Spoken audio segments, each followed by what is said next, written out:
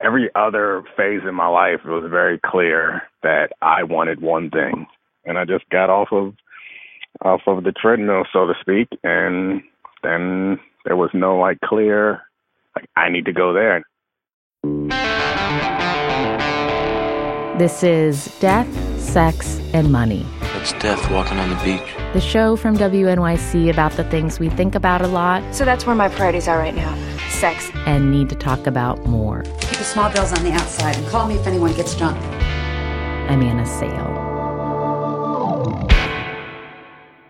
Dominique Foxworth used to play in the NFL. I talked to him about leaving football behind about 2.5 years ago, and it stands as one of my favorite episodes we've ever done. With the Super Bowl coming up, we thought we'd share that with you again, along with an update about what Dominique is up to now. Because when we talked before, Dominique was about to start his last year at Harvard Business School. He was in his early 30s, and he was looking ahead to life without football at its center for the first time since he suited up for Pee Wee football as a little boy. Turns out, Dominique says now, hopping off that track was harder than he thought it would be. We'll have that update at the end when he tells me, among other things, why he quit the high-paid executive job he landed right out of business school. When we first spoke, Dominique was in Baltimore, his hometown. I was in New York, but I told him we'd been in the same place before. I was at the 2004 Gator Bowl in Jacksonville, Florida, and I was rooting for West Virginia. Sorry about that. Yeah. Do you remember the score? I know we had 40-something, and I believe you guys were in the single digits or maybe the teens. That's right. No, 41-7. Yeah, it was a good game. No, it wasn't. Dominique went on to play in the NFL for 7 years, for the Denver Broncos, the Atlanta Falcons, and the Baltimore Ravens. He was also the president of the NFL Players Union for 2 years. Dominique led efforts to better understand the long-term effects of concussions on players' brains, and he negotiated directly with NFL team owners. I don't want to paint all the owners with a broad brush because I've developed some relationships with some who I don't think they're assholes, to put it that way, but I think a lot of them are, honestly. Dominique says that changed the way he thought about the game he'd loved so much growing up. He started playing football when he was 6 years old. I remember very clearly in the apartment that we were living in, sitting down with my dad, and he asked me what I wanted to be when I grow up. And I told him I'm a professional football player. And he proceeded to say, okay, well, you should set little goals between now and when you get there and do something to work towards it every day, no matter how big or how small. And that night I actually did sit-ups because I was like, all right, well, I'm going to get strong enough right now to get an NFL. So it's good old 6-year-old logic. I did sit-ups until I probably got to 300 or so. Oh. And I remember probably for the first time since I was a baby, not be able to control my bowels because I was so dehydrated. I threw up and had some other stomach issues. So I remember my dad saying, "Well, you can't do it all in one day." Is it true that your parents have never missed a football game of yours? That is absolutely true. I had one or both at every single game my entire life. So it was. This is Pee Wee League, junior high, high school, college, NFL, all over the country. One of your parents is in the stands. Yep. I remember when I was a kid not knowing that I had good parents until after a practice in high school. My parents were late picking me up from practice one time. I was really upset. What the hell? Why am I still here 30 minutes after practice is over? And all these other kids I wait here every day for an hour. Who knows when my mom's going to show up? That was the first time that they were not there for me exactly when I needed them. The first time that I looked around at other people who were just like me and saw that they didn't have that. When you get older in high school and you're thinking about college and college ball and the NFL, and you start to realize not everybody who says they want to be an NFL player when they're a 6-year-old boy gets to be an NFL player. Did you question it, or did you always kind of know? I don't think that I ever had real serious doubt, but So I graduated from high school half a year early, and I started at the University of Maryland, full-time class and full-on practice with the football team, and I was awful. So you go from being a dominant kind of player in little Baltimore to playing with men, essentially 21, 20-year-old guys who had been in a real training program and played against other men. And I the high school that I went to had a football team for 2 seasons before I got there. So we didn't really have developed. Yeah, we didn't have much of a developed program. So I got there. I was getting dominated by them on the field. I was getting dominated in the classroom because, I mean, you know, your senior year in high school, you're just kind of chilling.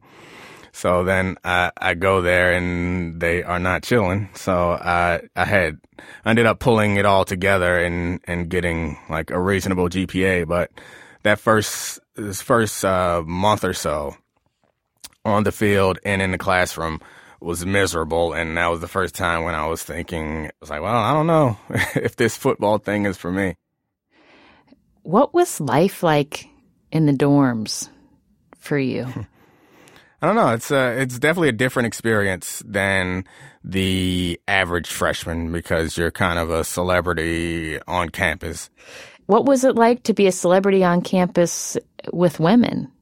There were some easy opportunities or layups as I called them back then. And those easy opportunities. Layups. Yeah, I was 18-year-old guy. I mean, forgive me. Are we going to get a chance to get into conversations about the more mature Dominique Yes, Foxworth? absolutely. That has a better perception on masculinity than racking up numbers. Like that's how I thought when I was 18. Forgive me. So when those opportunities presented themselves, there was a specific type of person who was looking for you. Yeah. And those are not the type of people that you're necessarily looking for a long-term relationship, if that makes sense. Yeah. So it's an extension of fandom, you know, in some, I guess. So having fun and having these great sex stories from being a college athlete.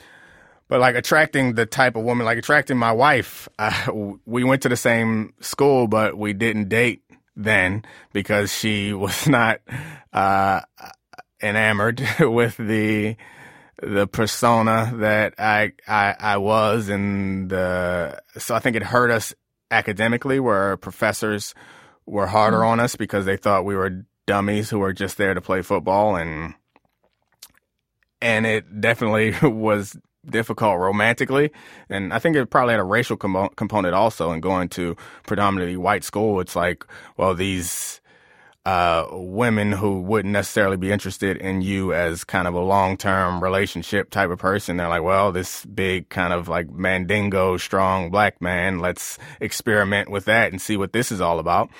Which obviously were you we aware didn't. of that at the time, or looking back?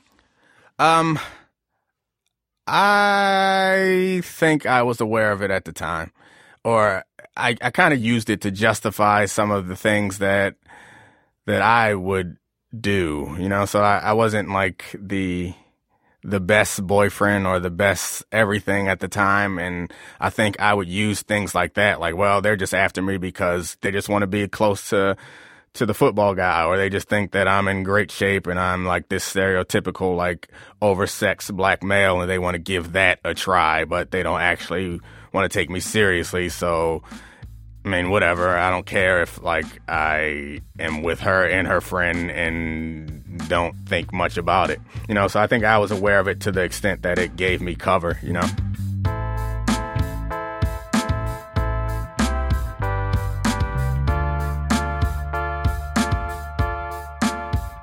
So playing on a winning college football team is sort of like being a rock star, along with the other 125 guys on the team. You're growing up together, learning how to deal with celebrity together, but none of you are making any money. A moment I'm really interested in is that transitional moment. You know, University of Maryland was good when you were there, but there were just a very few of you who went on to the NFL. Right. After you graduated. Mm-hmm. Did you talk about that with your teammates, the reality of when you play for the NCAA, you do not get paid, and right. just very few of you are looking forward to a massive payday? One of my best friends in life, and he's still a really good friend of mine. Like it breaks my heart to talk about now because our friendship is kind of up and down occasionally, but we're still pretty close.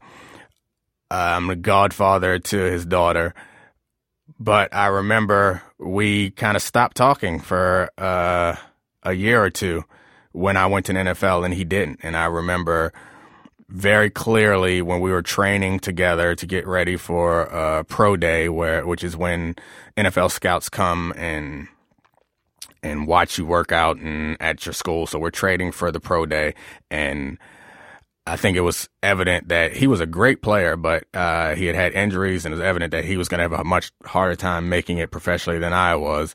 And I said something to him to the effect of like, well, I mean, I love you. As long as I make it, like we both make it and whatever you need. And I guess maybe that was the wrong thing to say at the time. I thought it was the right thing to say. But I remember very clearly him responding to me by saying that it was some quote from the Bible that said that a rich man has about as much chance to make it to heaven as a camel passing through the eye of a needle. It felt like he like resented me, or there was some jealousy, and it definitely hurt our relationship going forward. And I don't know that we've ever like been the same. Well, it's interesting that it was financial. It wasn't like you get to realize this dream. It was like, right. I realized you're going to get this big payday. Yeah. And the guy that I was just talking about had 3 knee surgeries and a shoulder surgery and reconstructed his index finger. So he's going to have a knee replacement. He was told that in his 20s, you're going to have a knee replacement by the time you're 40. And no one's covering that health care that he needs. And no one's making up for the fact that they guided him towards a major that he wasn't interested in, but they guided him that way because he needed an easier major so he could be flexible with his football schedule. Like these are all decisions that were pushed upon a 17-year-old kid that would benefit the institution more than they would benefit him. So it sounds like it was in college that you were, politicized in a certain way about the economics of sports and how players needed to advocate for themselves. None of us had any control or leverage in order to protect ourselves. And then there's the whole idea that we're students before athletes. But the sports, if I had an exam during practice, then I went to practice. And if I got 100% on my chemistry exam, no one is going to receive any benefit, including me. So the motivation is there for me to do well, to get an interception on Saturday. That will benefit me. That'll benefit the athletic director, the coach, the university, the president, the alumni, the students.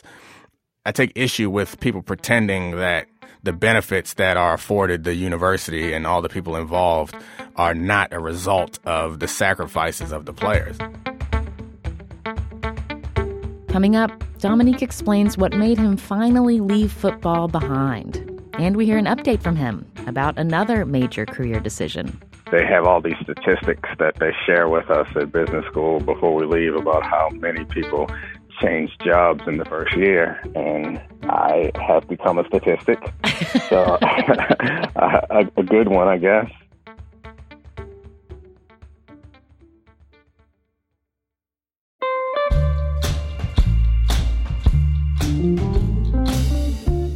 We're in the middle of working on an episode about your breakups. A lot of the stories you're sharing describe the gory details of the breakups themselves. But you're also sharing what happens afterward. Teresa, a 35-year-old listener in London, recently went through a breakup. She says it was sudden and really painful. But she wrote us, for the first time ever, I was able to do everything right in terms of post-breakup. All those years of the same advice I've told friends, all the years of advice I've been told but was never able to put into practice, about paying attention to myself, about just mourning and crying and doing what I needed to do in terms of being upset, about no text, no communication, about all of a sudden I started doing exercise regularly. I started meditating, journaling, all these things. And even while I was feeling so lonely and so, rejected, abandoned, I knew that I would come out stronger in the end. It's hard to do breakups well. That's why we're compiling your best advice in a breakup survival kit, so we can all be more like Teresa. What have you watched, listened to, or read during that painful period after a split? What's helped you move forward and heal? Email us at deathsexmoney@wnyc.org or contribute to our public Google Doc. There's a link to that on our website at deathsexmoney.org. And look out for our episode all about your breakups. It's coming out in just a few weeks. This episode is brought to you by Fail Better, David Duchovny's new podcast with Limonada Media. On Fail Better, David, who has experienced both low and high-profile failures throughout his life, explores the vast world of failure, how it holds us back, propels us forward, and ultimately shapes our lives. Each week, he will chat with guests like Ben Stiller, Bette Midler, and more about how our perceived failures have actually been our biggest catalysts for growth, revelation, and even healing. Through these conversations, he hopes listeners can learn how to embrace the opportunity of failure and fail better together. Fail Better is out now wherever you get your podcasts. This podcast is sponsored by Cloud Optimizer. As a business owner or IT manager, are your cloud investment costs going up and you don't know why? It's time for Cloud Optimizer. As you migrate your business to the cloud, what you're spending and why you're spending it can get a little hazy. But Cloud Optimizer clears up the mystery and puts the cloud to work for you. Cloud Optimizer starts by analyzing usage patterns, right-sizing resources, leveraging discounts you may not be aware of, implementing automation, and much more. And by reducing unnecessary expenses and maximizing performance, Cloud Optimizer guarantees you a savings of 5 times what you spend for their service. As you utilize cloud-based services more and more, you don't have to lose sight or control of your spend. You can stay agile, streamline your costs, and optimize your performance, plus save significant money with Cloud Optimizer. Make the cloud work for you with Cloud Optimizer. Get a free assessment and find out how much you can save by going to cloudoptimizer.com. Go to cloudoptimizer.com for your free assessment. That's cloudoptimizer.com. We have had a lot of exciting new things to share with you about the show recently, but this might be some of our biggest news yet. Death, Sex, and Money is officially going to be live in New York City at the Tribeca Festival on June 11th. And I want to personally invite you to the live taping we'll be doing with the legendary journalist Kara Swisher. If you know Kara's work, you know her ability to get people to tell her things is unmatched. And she does it in her signature hard-charging way. She's not afraid of things getting a little combustible. I have a slightly different interview style, so we're going to talk about that and play around with that in experimental ways that I think will make this a special show unlike any of our other live shows up to this point. And it's not often that I get to do a live Death, Sex, and Money show in New York, so I really hope to see you there. Whether you're in the city, on the East Coast, or just been looking for a reason to visit New York City, come on June 11th for this show. You can get tickets now at tribecafilm.com/deathsexmoney. We are so excited to see you there. I'm Shankar Vedantam, here to tell you about a great mystery. That mystery is you. As the host of a podcast called Hidden Brain, I explore big questions about what it means to be human. Questions like, where do our emotions come from? Why do so many of us feel overwhelmed by modern life? How can we better understand the people around us? Discover your hidden brain. Find us wherever you get your podcasts. This is Death, Sex, and Money from WNYC. I'm Anna Sale. At the end of his college career, Dominique was drafted by the Denver Broncos. He spent 3 years on that team, but then in 2008, he was traded to the Atlanta Falcons. The year before, the Falcons had lost 12 games and only won 4. Dominique needed to win to get a new contract, and the move south made him wonder if his career was over. I was living in a hotel for a little while and then on an air mattress in the place I rented until my furniture got there. And so it was really a lot of time to think when you're on an air mattress and you don't have a TV, and when you're at the bottom of the depth chart and you think your career is coming to an end. It's a lot of time to think, and I think that was really a kind of pivotal time in my life and had me thinking differently about who I was. Then turns out I ended up having a great season and signed a really big contract in Baltimore. Baltimore. It was a return to the town where he'd grown up. And that big contract was worth $28 million over 4 years. Then Dominique got injured. So you had a shorter career than you could have had in the NFL because you tore your ACL in practice. Mm-hmm. Right. On that day, did you know that it was going to be over? No, I didn't know it was going to be over. When did you realize?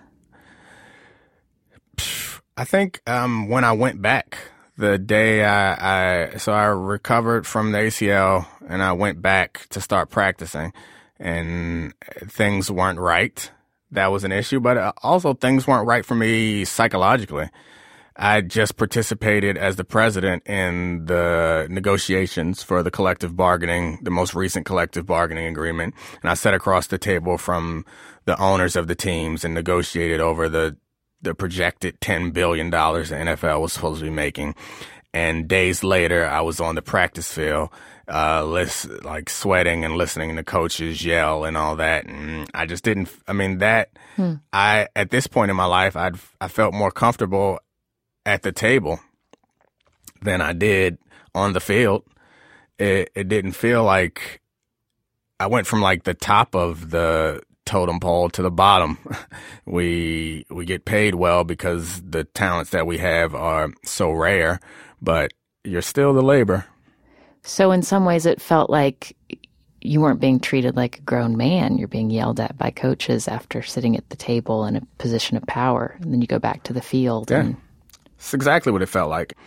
And that's when I said I should apply to Harvard Business School. I always had business school in the back of my mind, but I realized I could kind of play the same way that I could play with the best on football. I realized I could play with the best intellectually and professionally. That's interesting because, you hear career-ending injury and you think that it would be this very fraught moment for you, but it sounds like you had stored up some resentment by that point that you were ready for something else. Yeah, that's exactly right. I mean, it's the really big difference is guys who are able to maintain the love for the game. And I don't think I maintained that. I don't know if I've joked with some of my friends and saying that you're either really strong mentally or really weak mentally to be able to maintain that, because you either don't see what's going on around you or have the strength to put that out of your mind. So when I was a high school player, obviously do anything I could for my team and the guys, that's the last time where I felt like I was really on a team. Then when you get to the NFL, I had a great rookie season and I was playing well, and they went and signed another player at my position for $30 million, and then I was not allowed to start. And so my first contract was not a ridiculous amount of money. It's not it was great money, but it wasn't life-changing your grandkids will have these great opportunities type of money. And that's why I wanted to come to the NFL. So when I saw him sign that deal and then him get this playing time over me, I was very angry and I wanted to get that opportunity. So my goal became less, as much as I wanted to win the Super Bowl or play really well, I wanted to play well because I knew that if I could play well, I could get this extension, I could make this money, and then my kids can go to private schools. And so it became more about that, getting to the next transaction, than it did about being the best player and supporting your team and sacrificing for your team in the way that it was in high school. Did you decide to retire, or was it forced on you? I think I decided before it was forced on me. Uh-huh. I knew that I was done before they knew I was done. And then eventually they said, you're done. Huh. And I said, I know. Like, thank you for the opportunity. Like, I'm sorry that I felt, it's crazy too, because I felt this great amount of guilt that I wasn't able to fulfill my contract. I didn't feel enough guilt to like give them the money back. That's ridiculous. But I remember thinking when I was a rookie and I was a third round pick and I was a rookie contract, I remember thinking very clearly, like, they owe me more money. Like, I started half the season, played in a bunch of playoff games, made big plays, and played like a starter, and they're paying me like a third round pick. And I feel like for my last contract, it was the opposite direction. And I remember trying to, in the same way that I try to rationalize some of my decisions in college, I try to rationalize it like, well, the league as a whole owed me this money or something like that. But it still didn't like alleviate the guilt that I felt. But again, it wasn't that guilty because they're not getting the check back. And are you, when you think of your where you are financially right now, are your grandkids set, or do you need to make Absolutely. some more money? They're set. Oh yeah, it's great. Love it. How does that affect your decision making about life when you're in your early 30s and don't need to worry about money? It's a weird thing. Because I think we all kind of say this, say like, well, if I hit the lottery, I'm quitting my job and I'm gonna travel and like be on the beach all the time and just hang out. And I can, but I don't, there's this like, I did some reading recently about the hedonic treadmill, which is what I feel like I'm on. I had like a mini like existential crisis while in business school, because in my mind it's like, I want to go to business school. I want to become a billionaire. Like I want to take however many millions I have now and turn them into hundreds of millions or billions. And that's just like how, it's like why you go to Harvard Business School, right? But when I got there, I was surprised because that's not what they teach. They kind of teach this like more look for fulfillment. And so there was a period there when I was like, what will really fulfill me? Like, do I want to stay home be like a stay-at-home dad? And I came to realize that that's not what makes me happy. So like, the one thing that I got, or a couple things that I got from football that I realized that I want to continue to have in my life is, one, relevance, and two, competition.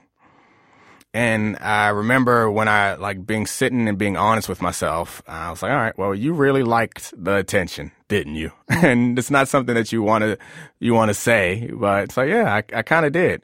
And I liked having the platform.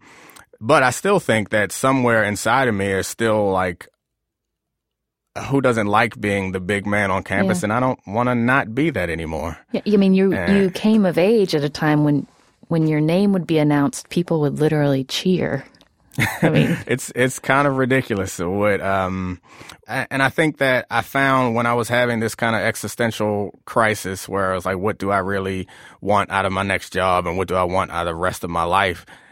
The year between football and business school, like I would just study all day, but I'd be around the house and I was not very happy. Like, this just doesn't make me happy to not have a goal to strive towards. Tell me about your wife. She's awesome. She's crazy smart. She is private schools her whole life, and both her parents are doctors, and she had a different experience than me growing up, which was very cool to have. I think that's cool for our kids to have that perspective. But she went on to Harvard Law School, and I remember thinking, this is really great. Like, I don't want a stay-at-home wife. Like, it's not how I grew up. I thought that's what I wanted. And so then we had kids, and that's not who she is. She's a stay-at-home mom most of the time, and that works for us. I thought I wanted this kind of like power relationship where it's two people who are just climbing to the top of everything. And I think I probably thought that because I was in the NFL and I like feared that somebody was going to try to come and take advantage of me for my money. I wanted someone who also had earning power. I think that was part of probably like subconsciously why I thought that, but that's not actually that's not actually the person that would fit into my life. If I had like this kind of alpha personality person around and we would clash a lot, and who's going to stay home with the kids? That question is never asked with us. It's like, she wants to, I want her to. Do you still want to make a lot more money? I don't know, honestly. I think it's become more clear to me that the money is less important. I mean, I think the money, I don't live a crazy life. Most of my life is pretty normal. I think the best thing about the money is having flexibility, and more than that is, for me at least, is it kind of gives you that kind of prestige and relevance that I say that I'm looking for, like being able to, for people knowing that you have that money, or people knowing that you have had success in NFL is good. And I think that's part of the reason why I want to make more money, is because I think that I don't like that people think, or I assume that people make assumptions about me, about what I'm able to afford or what I'm able to do is only based on me being an athlete. Whether it's true or false isn't important. I want to get to the point where I feel comfortable saying that the things that I've achieved financially and the things that I can afford my family is partially because of football, but even more because of what I've done afterwards. Do you enjoy watching football now? Nope. No? Do you just not watch? Nah. I have a hard time watching injuries. A sport that's as dangerous as football and has the long-term repercussions that we've all kind of been reading about lately. It's difficult for me to watch guys get knocked unconscious.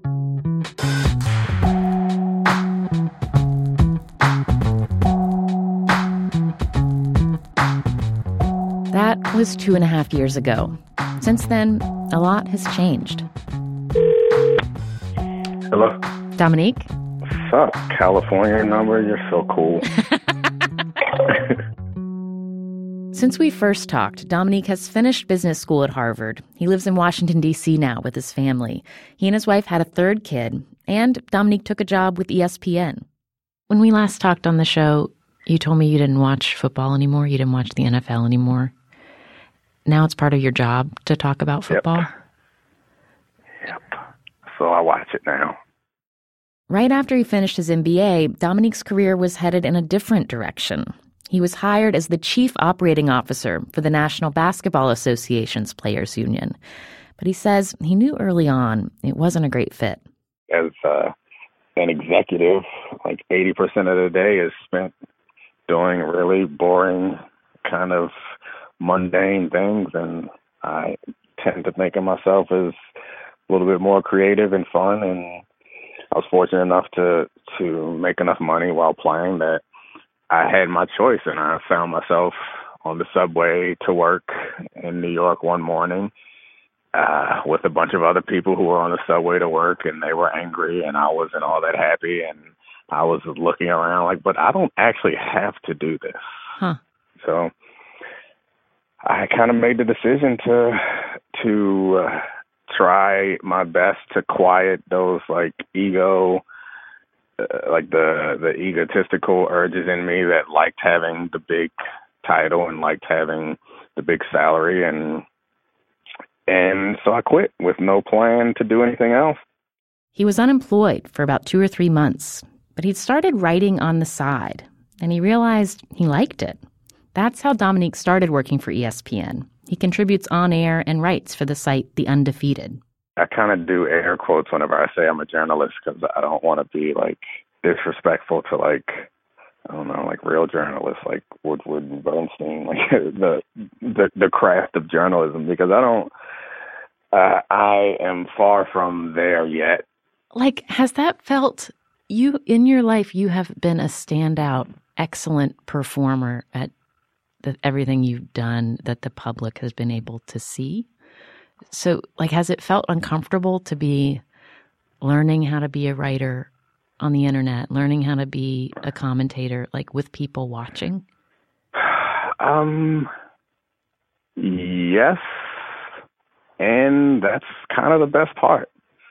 People talk about how difficult it is to transition out of the NFL or professional sports in general because there is no supplement for some of the things that you will miss. There's no comparison to playing a game in front of 100,000 people and millions of people on TV and having your every move criticized. And I like the idea of, I've come to enjoy saying things that are different and challenges people's kind of belief, and then going to Twitter afterwards and hearing people tell me how smart I am or how dumb I am. Like, I enjoy both. Are you still mostly living off of your NFL money as far as how you're paying the bills?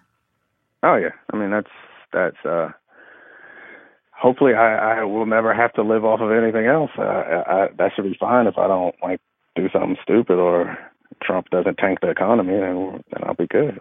Do you have enough money that you are living off the earnings of your wealth? Yeah. So nothing is going down. There's no decreasing. Nope. That's a nice situation. It is. It is.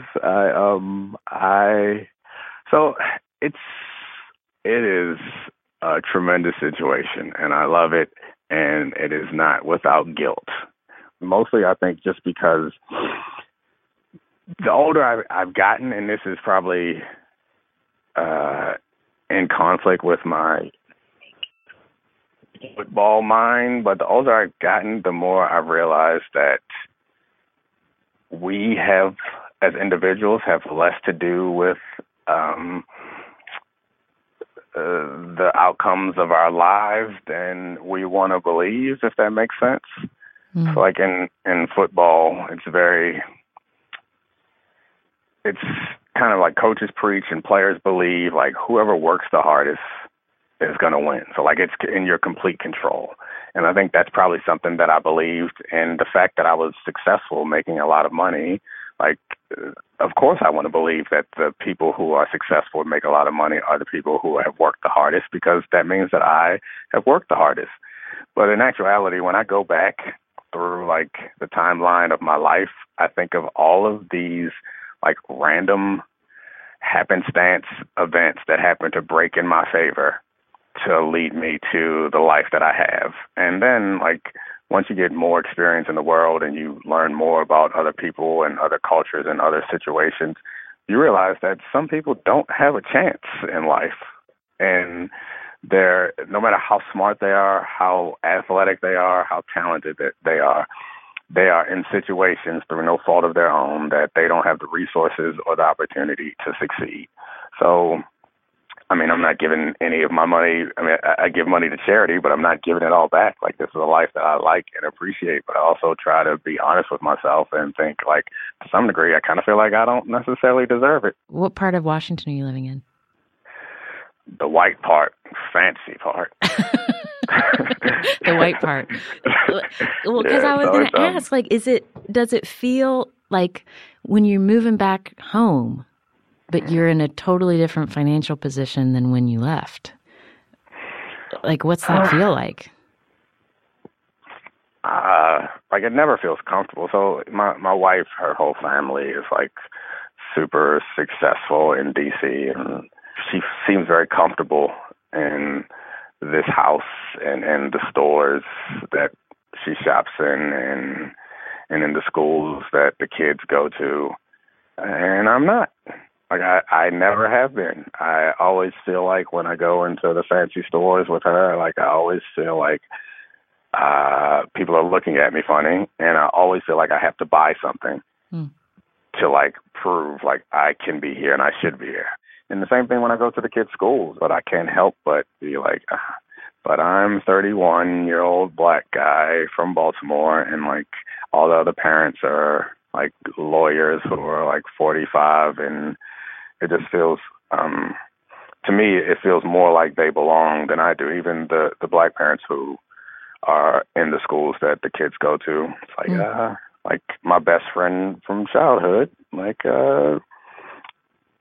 did 7 years for selling drugs, and I grew up in a nice part of Baltimore County. So I don't know, it feels odd, but I have to admit that there are some benefits to being back here and being around family. It makes Christmas a lot more fun and a lot more exhausting also, but it's good. How is family different with 3 kids?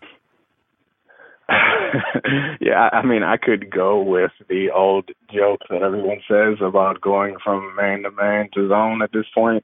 But to be honest, we had matchup issues before we had 3. So it's a challenge. But I think the best thing, just because football was such a part of my life since I was so young, I can't help but internalize some of those kind of cultural things. And one of them is like everything is super important. And every time something goes wrong with one of my kids, like in my mind, it needs to be rectified immediately, or else they are headed on a one-way course to prison. And I have failed as a parent. So I think kind of realizing that it's okay that things go wrong every now and then, and being as patient as I can. Like kids have, it's kind of a cliche, but they've helped me probably as much or more than, no, not more. I feed them. They wouldn't even eat without me. Never mind. I've helped them more than they helped me. I was going down this whole beautiful Disney nonsense path when it's just BS. I feed them. If they weren't around, I would find a way to eat. But I think just in general, it's funny because we kind of think of growing up as something that we all do when we're young, and then we're like in our mid-20s or late 20s or something, and like we are who we are. I don't know, that's just BS. Like I am different than I was 3 years ago, and I like who I am better than I've ever liked the person that I was at any point in my life.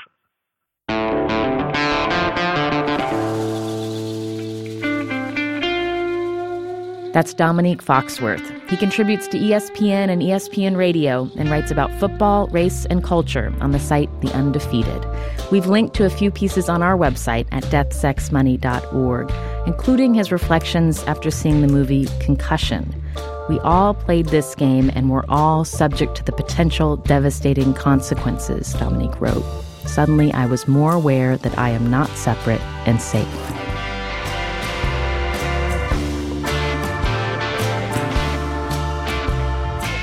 Death, Sex, and Money is a listener-supported production of WNYC Studios in New York. I'm based at the Center for Investigative Reporting in Emeryville, California. The team includes Katie Bishop, Chester Jesus Soria, Emily Botine, and Andrew Dunn. Jim Briggs mixed the original episode with Dominique. Our intern is Adriana Rush. The Reverend John DeLore and Steve Lewis wrote our theme music. I'm on Twitter at Anna Sale. The show is at Death, Sex, Money. And email us anytime at deathsexmoney@wnyc.org. Dominique may be back to watching football, but he told me he's not interested in his 3-year-old son ever taking up the game. I would love for him to play sports of some kind, but the risk of doing damage to his brain doesn't seem worth it to me to take the chance, because he doesn't necessarily need the payoff. Like he could be anything. I'm Anna Sale, and this is Death, Sex, and Money from WNYC.